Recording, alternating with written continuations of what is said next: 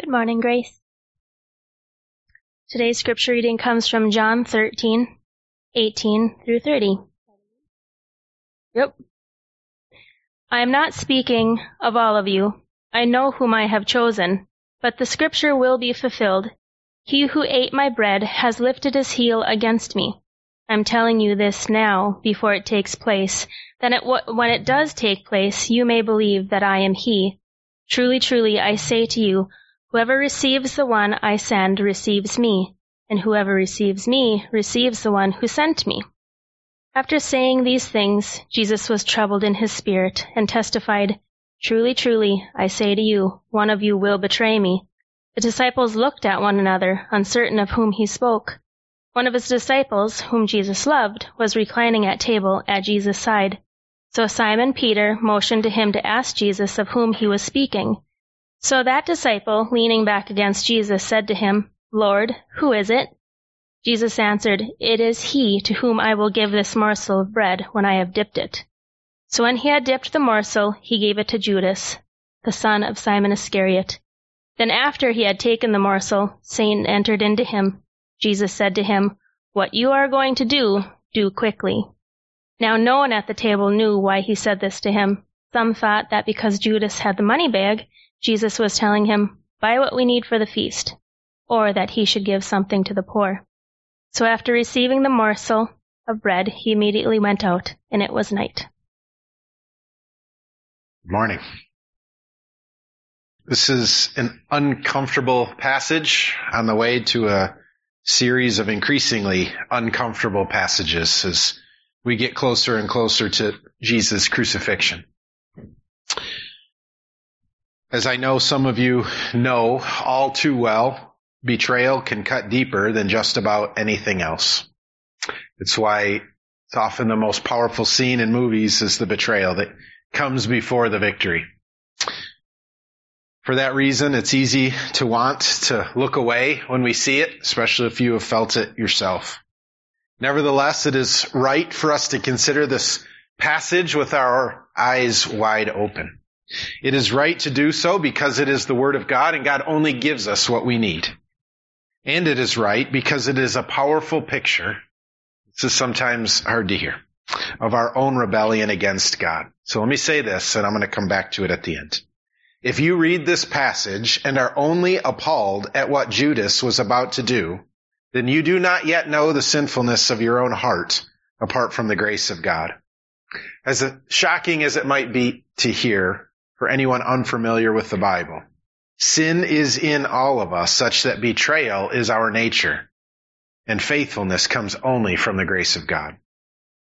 For those reasons, we're going to consider Judas's betrayal from the several different angles provided by John. The best way I can think of to articulate the structure of this passage is that it's as if John had this bag of Judas's betrayal and is pulling out lessons for us to learn. And so as we do, I hope to help you to see the big idea of this passage. The big one that rules them all is that Jesus knew that Judas would betray him, yet he chose him. He chose him to be one of his disciples, to live with him for 3 years and minister alongside of him for the glory of God and the good of his people.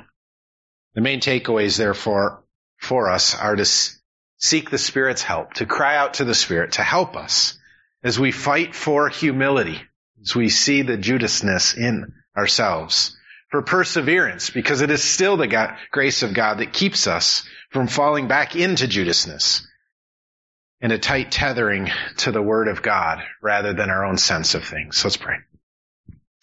God, I do pray that this room would be filled with people, even those who have been hurt by betrayal, who maybe are still feeling its sting, especially those who have committed acts of betrayal, which is all of us, at least against you.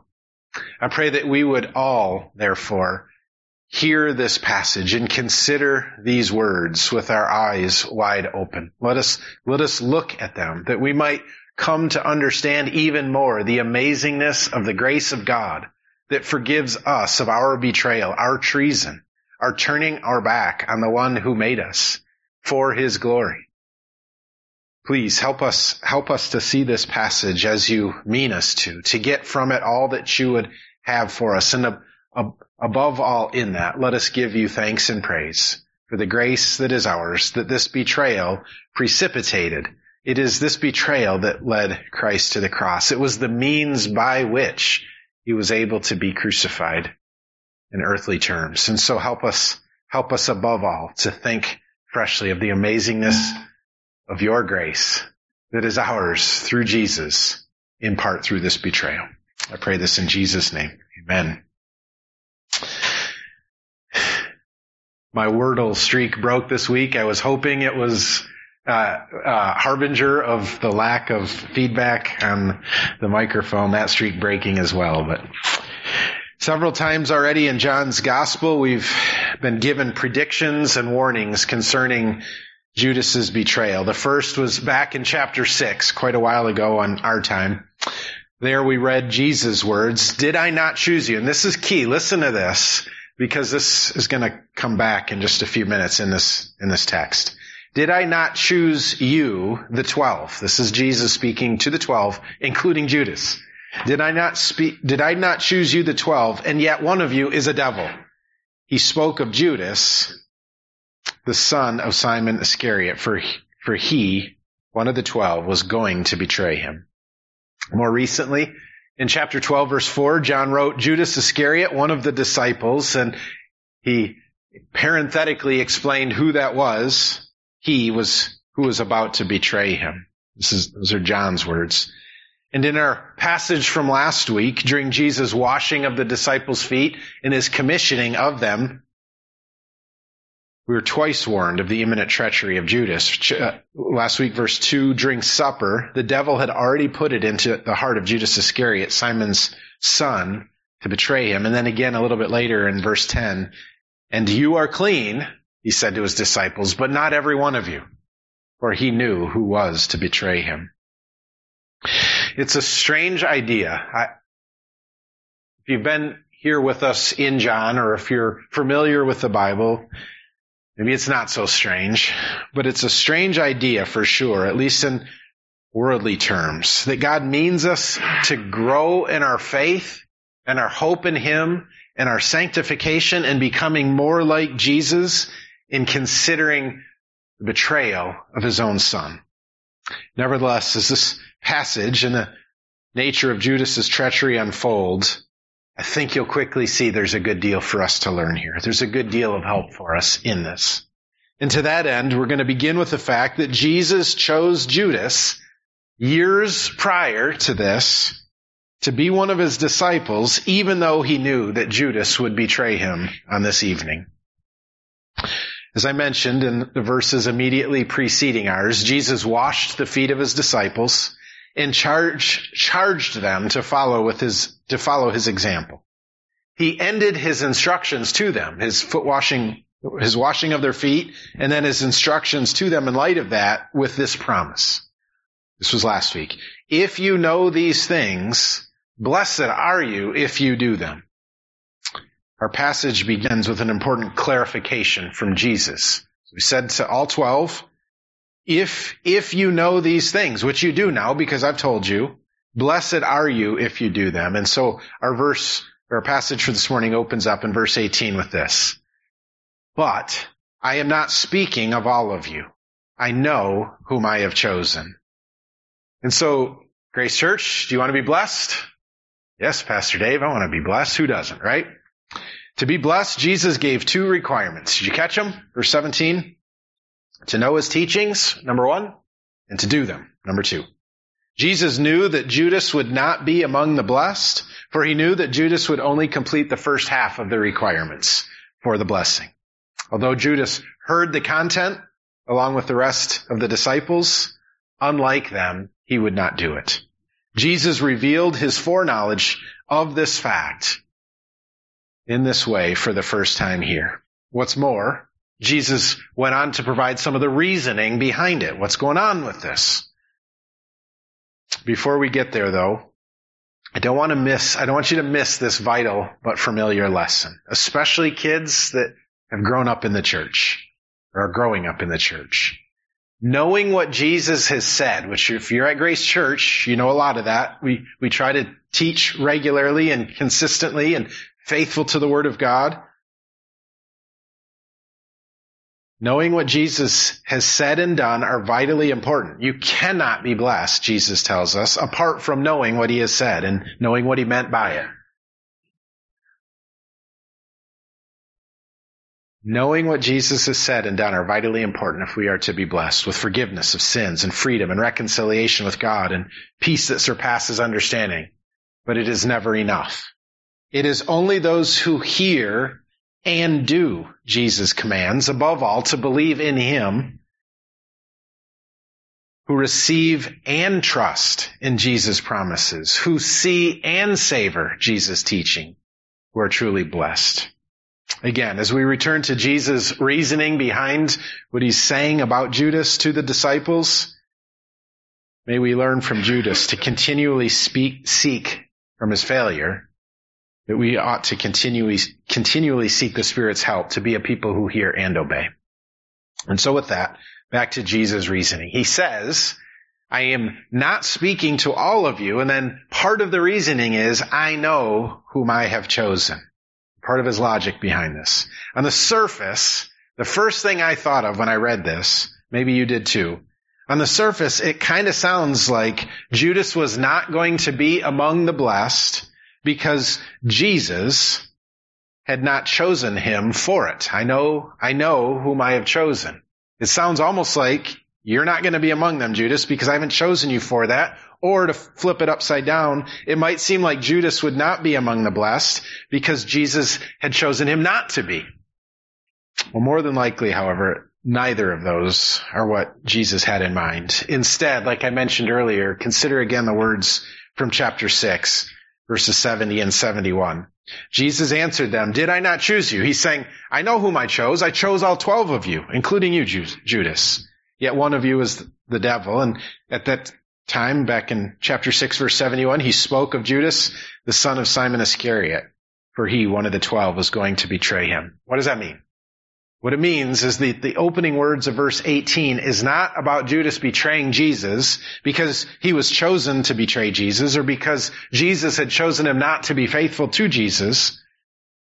That's not what Jesus' main point is. It is rather about Jesus having chosen all 12, even in the knowledge that Judas would one day betray him. Just think about that for a minute. Judas was chosen to walk with Jesus, to talk with Jesus, to eat with Jesus, to see Jesus' miracles, to hear Jesus' teaching, to share in the disciples' confidence and ministry and mission, and even, as we just saw, to have his feet washed by Jesus, even though all along Jesus knew that he would eventually betray Jesus. Jesus chose Judas in full knowledge that it would be Judas's betrayal that would lead to his crucifixion. Therefore, when Jesus spoke of the blessings of obedience, he made sure to make it known that not all of them would receive these blessings. And that leaves us with the question of why then? Why would he do that? Why would he choose Judas and allow him to experience all of those things, knowing all the while that he would betray him? And the answer comes quickly. Look at 18 and 19. Jesus gives 2, and I'll even say 3 in verse 20, explicit reasons why he would do such a thing. First, verse 18, to fulfill Scripture.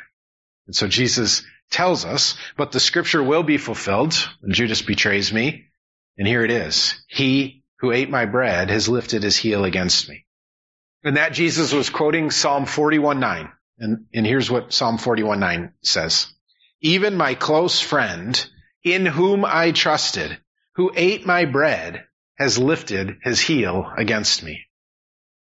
As is often the case in the New Testament, if you look too closely at chapter 41, Psalm 41, it's tricky sometimes to understand the New Testament author's claim of an Old Testament fulfillment beyond the basics. But here are the basics. Psalm 41 is a psalm of David, and the heart of verse 9, this psalm of David, is an expression of David's grief over the betrayal of his closest friend and his hope in God through it. David's friends, ones he was closest to, ones that he trusted even to come into his own house and sit with him at his own table to eat and drink with him, betrayed him to the point in which they sought to stomp on him, to violently harm him. And all of those things, of course, parallel what Jesus was enduring at the hand or the foot of Judas. Jesus came to stomp on the head of the serpent, but Judas attempted to stomp on his head. And Jesus told his disciples that unknown to David, David wrote Psalm 41:4 for a dual purpose, both to express his own grief, David's own grief, and hope in God through his trials, and to give words for what Jesus would endure, that he could point the disciples to them as the fulfillment of them. Grace, I hope it's easy for you to see that this is a remarkable expression, both of the sovereignty of God over all things, which is why we sang that song earlier, and the fact that the Bible records one grand story of redemption. 66 books over centuries with many different authors telling one grand story of redemption, pointing to Christ. Rightly appreciating this needs to comfort us in our affliction.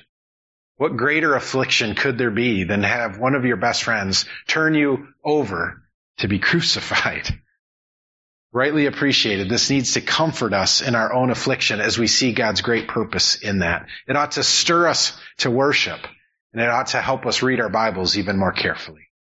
The second reason Jesus chose Judas to be one of the 12, according to verse 19, even though he knew Judas would betray him, was to further strengthen the faith of the 11. Strengthen their faith through showing that it was a fulfillment of prophecy, and strengthen it in another way as well. Look at 19. I'm telling you this now, before it takes place, that when it does take place, you may believe that I am he, Christ, the Son of God. John records Jesus saying and doing this several times, giving the disciples information. So not only did this fulfill prophecy from the past, Jesus was making prophecy of sorts of what was to come, telling them in advance what would happen to strengthen their faith. In this way, Jesus chose Judas and foretold his betrayal so that his followers would have yet another example of the mighty and unfailing power of God. As heart-wrenching as this must have been for Jesus, which we'll come to in a minute in verse 21, he did it, along with all that it entailed, as a blessing for his people, including you and I. In a sense, in a pretty lame sense, to be honest, it's like Babe Ruth pointing to the stands, or the golfer walking towards the hole as his putt is only halfway there, or the basketball player launching a deep three and turning around because he is calling his shot. Jesus is calling his shot here. But instead of doing it moments before, in a simple, childlike game for selfish glory, he did so centuries before, in the course of world events, to help his disciples behold the unmatched glory of God, to strengthen their faith for all that he knew was to come as they continued on the mission that he had given them. Grace, our God is a gracious God, powerful and mighty. He loves his people. He loves those whose hope is in Jesus. He loves you and I with an unparalleled, servant, sacrificial love. And so we must humble ourselves before him and marvel at him and trust him even more fully. If he can turn this betrayal of the Son of God, which led to the crucifixion of Jesus, into the salvation of the world, we can trust him. And so that gets us to verse 20. I told you that he gives three helps. The first was fulfilled prophecy. The second was a type of prophecy that would be fulfilled. And now in verse 20, it's a somewhat parenthetical expression of Jesus' reasoning for telling the disciples about Judas. Jesus, again, had just revealed to the disciples that he had chosen Judas, in spite of a certain knowledge of Judas's betrayal, to strengthen them, to strengthen their faith when it came to pass, in order, according to verse 20, to help them endure in the mission that he was sending them on. And so with that in mind, listen again to verse 20 and hear in it another strengthening promise of Jesus. Truly, truly, I say to you, whoever receives the one I send, I'm sending you, disciples, I'm sending you, Grace Church. Whoever receives you when you go out in my name, and whoever receives me receives the one who sent me. In other words, in doing the things that Jesus had called and commanded them to do, in serving one another, foot washing like fashion in the world around them, and proclaiming the gospel to the ends of the earth, the disciples Jesus knew and promised would encounter stiff opposition, as will all who obey Jesus in these ways.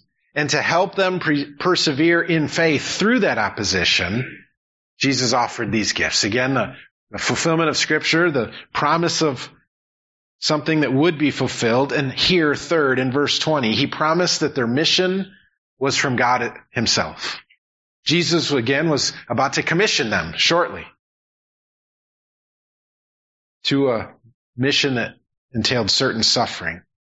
Wanted them to stand firm when hardship came, and he wanted them to do so here in the knowledge that they were going in the name and according to the will of the Father and Son. It is one thing, grace, to be sent on a hard but good mission. It's another thing to be sent on a hard but good mission, marked by breadcrumbs of grace all along the way, by the Creator and Sustainer of heaven and earth, and in his pleasure. All right, to this point in this passage, and even the ones before leading up to this, Jesus' logic and kindness are evident. His logic was that I'm going to tell you these things in advance to strengthen you for what's ahead. And his kindness is in the fact that he chose to endure all of this at great cost to himself for you and for me. Can you imagine, grace? Just think about this. Can you imagine willingly spending so much of your life this close, as close as Jesus was to Judas, with someone you knew would treacherously hand you over to death? It is a special measure of kindness in Jesus to endure these things for our sake. As we saw a few weeks ago, however, perfect logic and kindness, indeed perfect righteousness, does not take away the sting of sin. Remember that. Would you please remember that? And especially not the sting of sinful betrayal. And for that reason, for a third time in John's Gospel, we're told of Jesus' troubled soul. Back in chapter 11 at around Lazarus' death, and in chapter 12 at the thought of the cross, after saying these things, verse 21, Jesus was troubled in spirit. I pressed on this quite a bit in chapter 12, at the end of chapter 12. So I'm not going to repreach that part of that sermon. But don't miss this. Don't miss this. Jesus comes back to it, so I'm going to come back to it just briefly. Jesus perfectly demonstrates in his troubled spirit two things. Would you remember these? Is your spirit troubled? Have you felt pain at the hand of another? Remember these two things. True godliness is always troubled by evil. True godliness is always troubled by evil. But second, Jesus modeled both of these. True godliness is troubled by evil in a distinct way. It is a false understanding of Christian maturity that teaches when treachery comes against us or someone we love, it ought not to affect us. It is a lie, grace, to suggest that the most God-honoring response to being betrayed is to not be hurt. At the same time, not every expression of hurt is equally godly. A sinful response means being hurt primarily, maybe even exclusively, on a horizontal level. It means responding to that hurt with your own sin or sin of your own. And it means being hurt to the point of despair, hopelessness, ruin, as if God is not working even in that for those he loves. But a godly response, which we see in Jesus, to being hurt, it means being hurt, but being mainly concerned with the glory of God being disguised by that person in this situation and being lost in their sin. Again, Jesus modeled both for us. Judas would betray Jesus. Jesus knew it. Yet, he chose him anyway for glory and good. Even still, his heart was greatly troubled at the thought of what was to come. You may have noticed. Did you notice this? You may have noticed this. Although Jesus knew from eternity past that Judas would betray him, and if you remember, John is writing his gospel with the benefit of hindsight, so John puts these little examples in there for us. He tells us along the way. But John didn't know at this time, and none of the other disciples knew at this time that this was going to happen. At the point of 13:21, none of the disciples except Judas himself knew that Judas was going to betray Jesus in the next little bit. Expanding on what he meant when he said, I am not speaking of all of you, John went on to say, Jesus was troubled in the spirit and testified, truly, truly, I say to you, one of you will betray me. Grace, have you ever had to long endure news of significant suffering? What I mean is, you knew about some type of suffering that you had to carry by yourself for some length of time. Maybe it was a cancer diagnosis you couldn't tell somebody or something like that, or the loss of a loved one.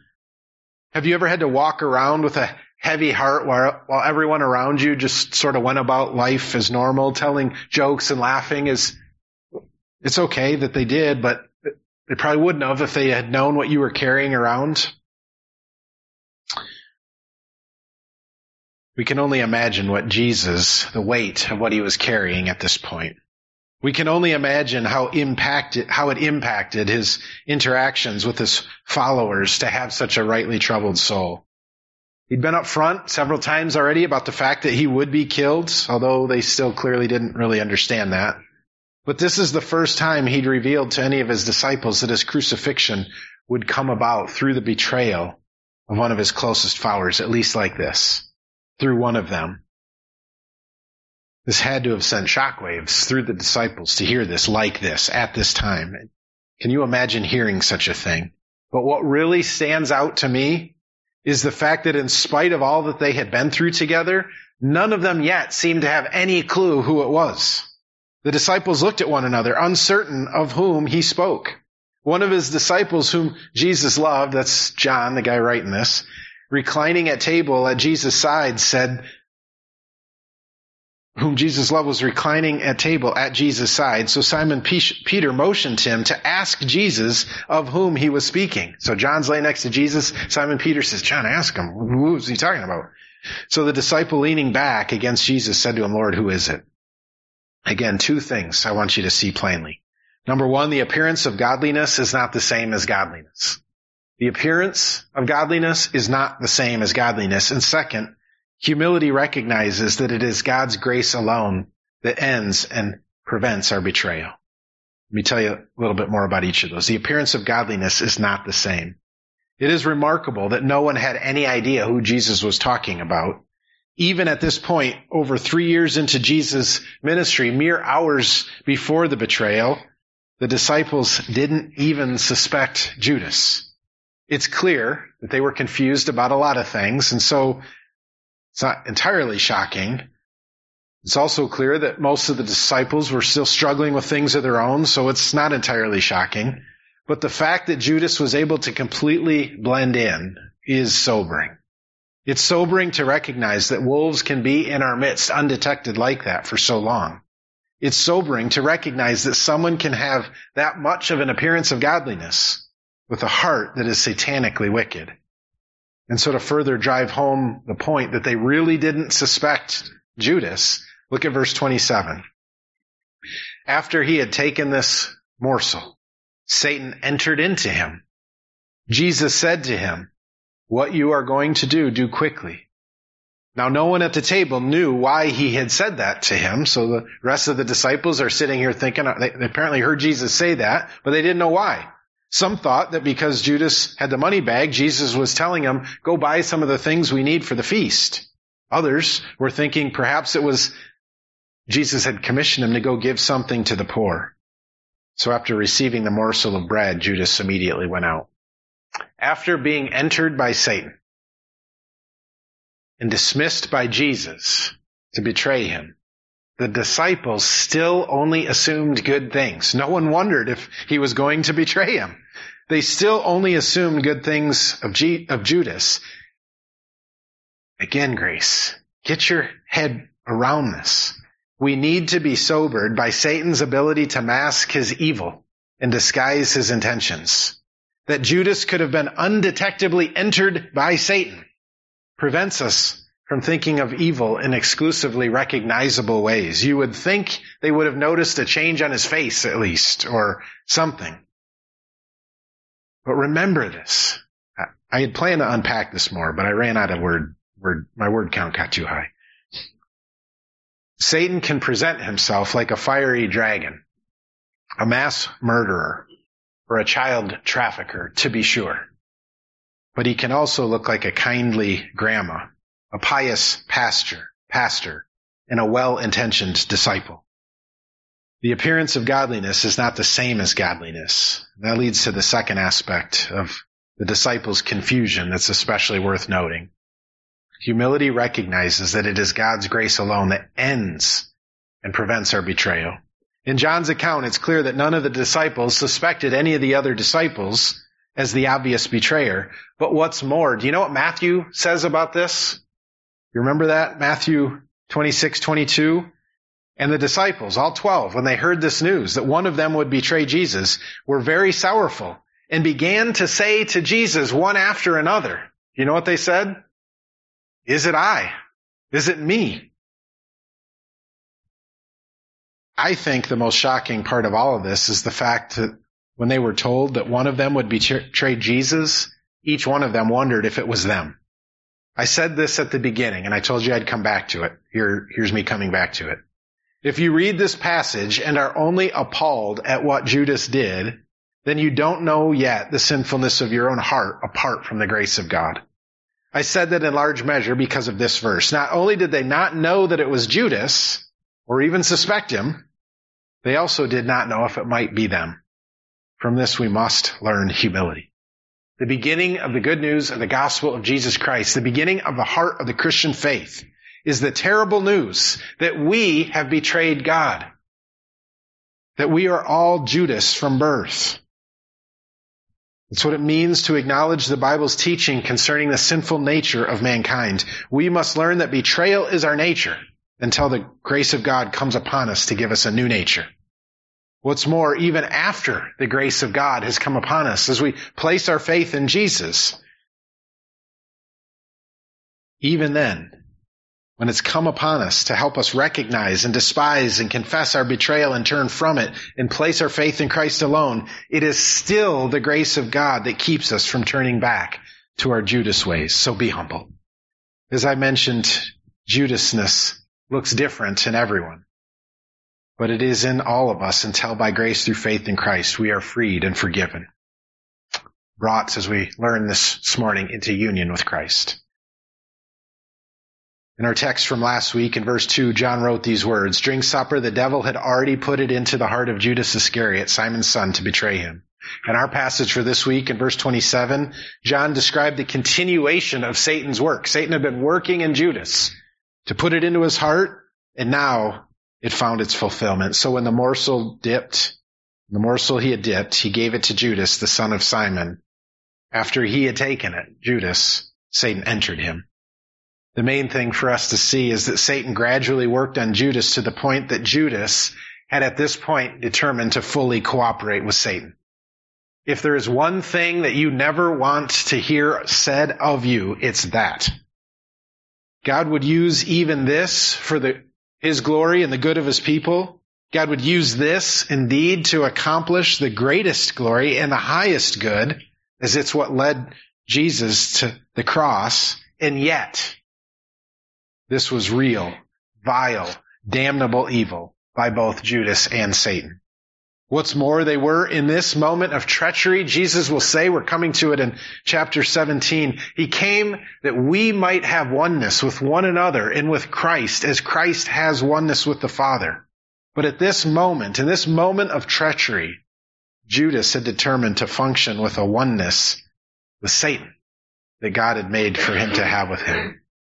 The kind of oneness God made for good, Satan and Judas conspired together to use to commit high treason. As dramatic as it sounds, this is the choice that we all face every day as well. Will we align ourselves in oneness with the God of glory and faith in His Son who died for our sins through the power of the Holy Spirit, or will we align ourselves in oneness with Satan, the evil one?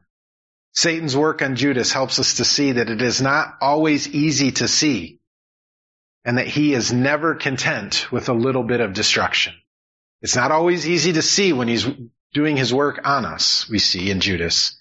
And he is never content with a little bit of destruction. He is a master of disguises, and he is always seeking to completely devour.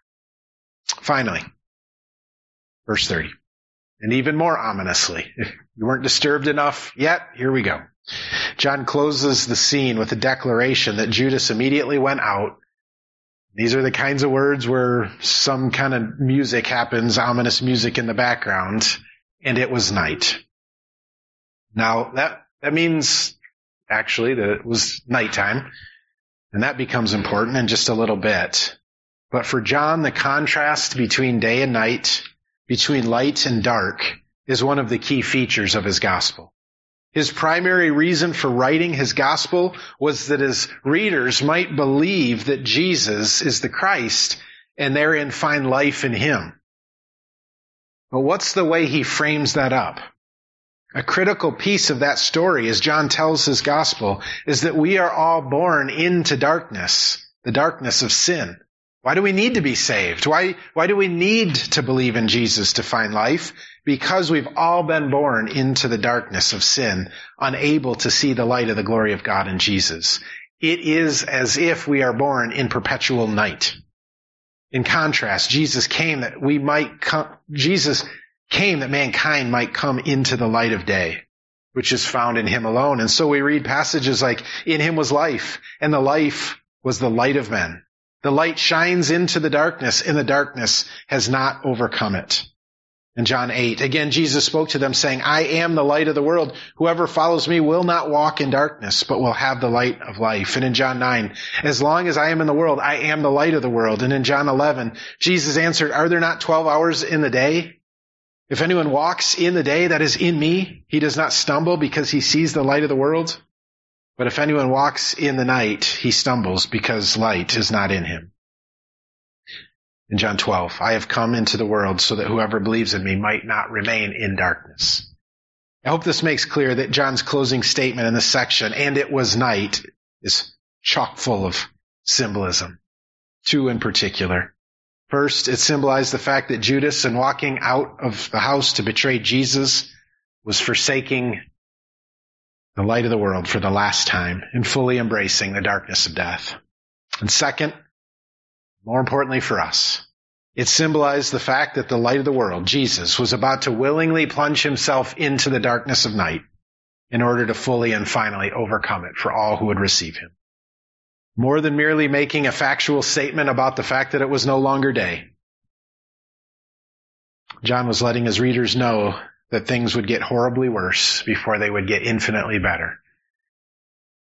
The big idea of this passage is that Jesus knew that Jesus would betray him, and yet, for the glory of God and the good of you and I, and all of his people, all who would trust in him, he chose him anyway.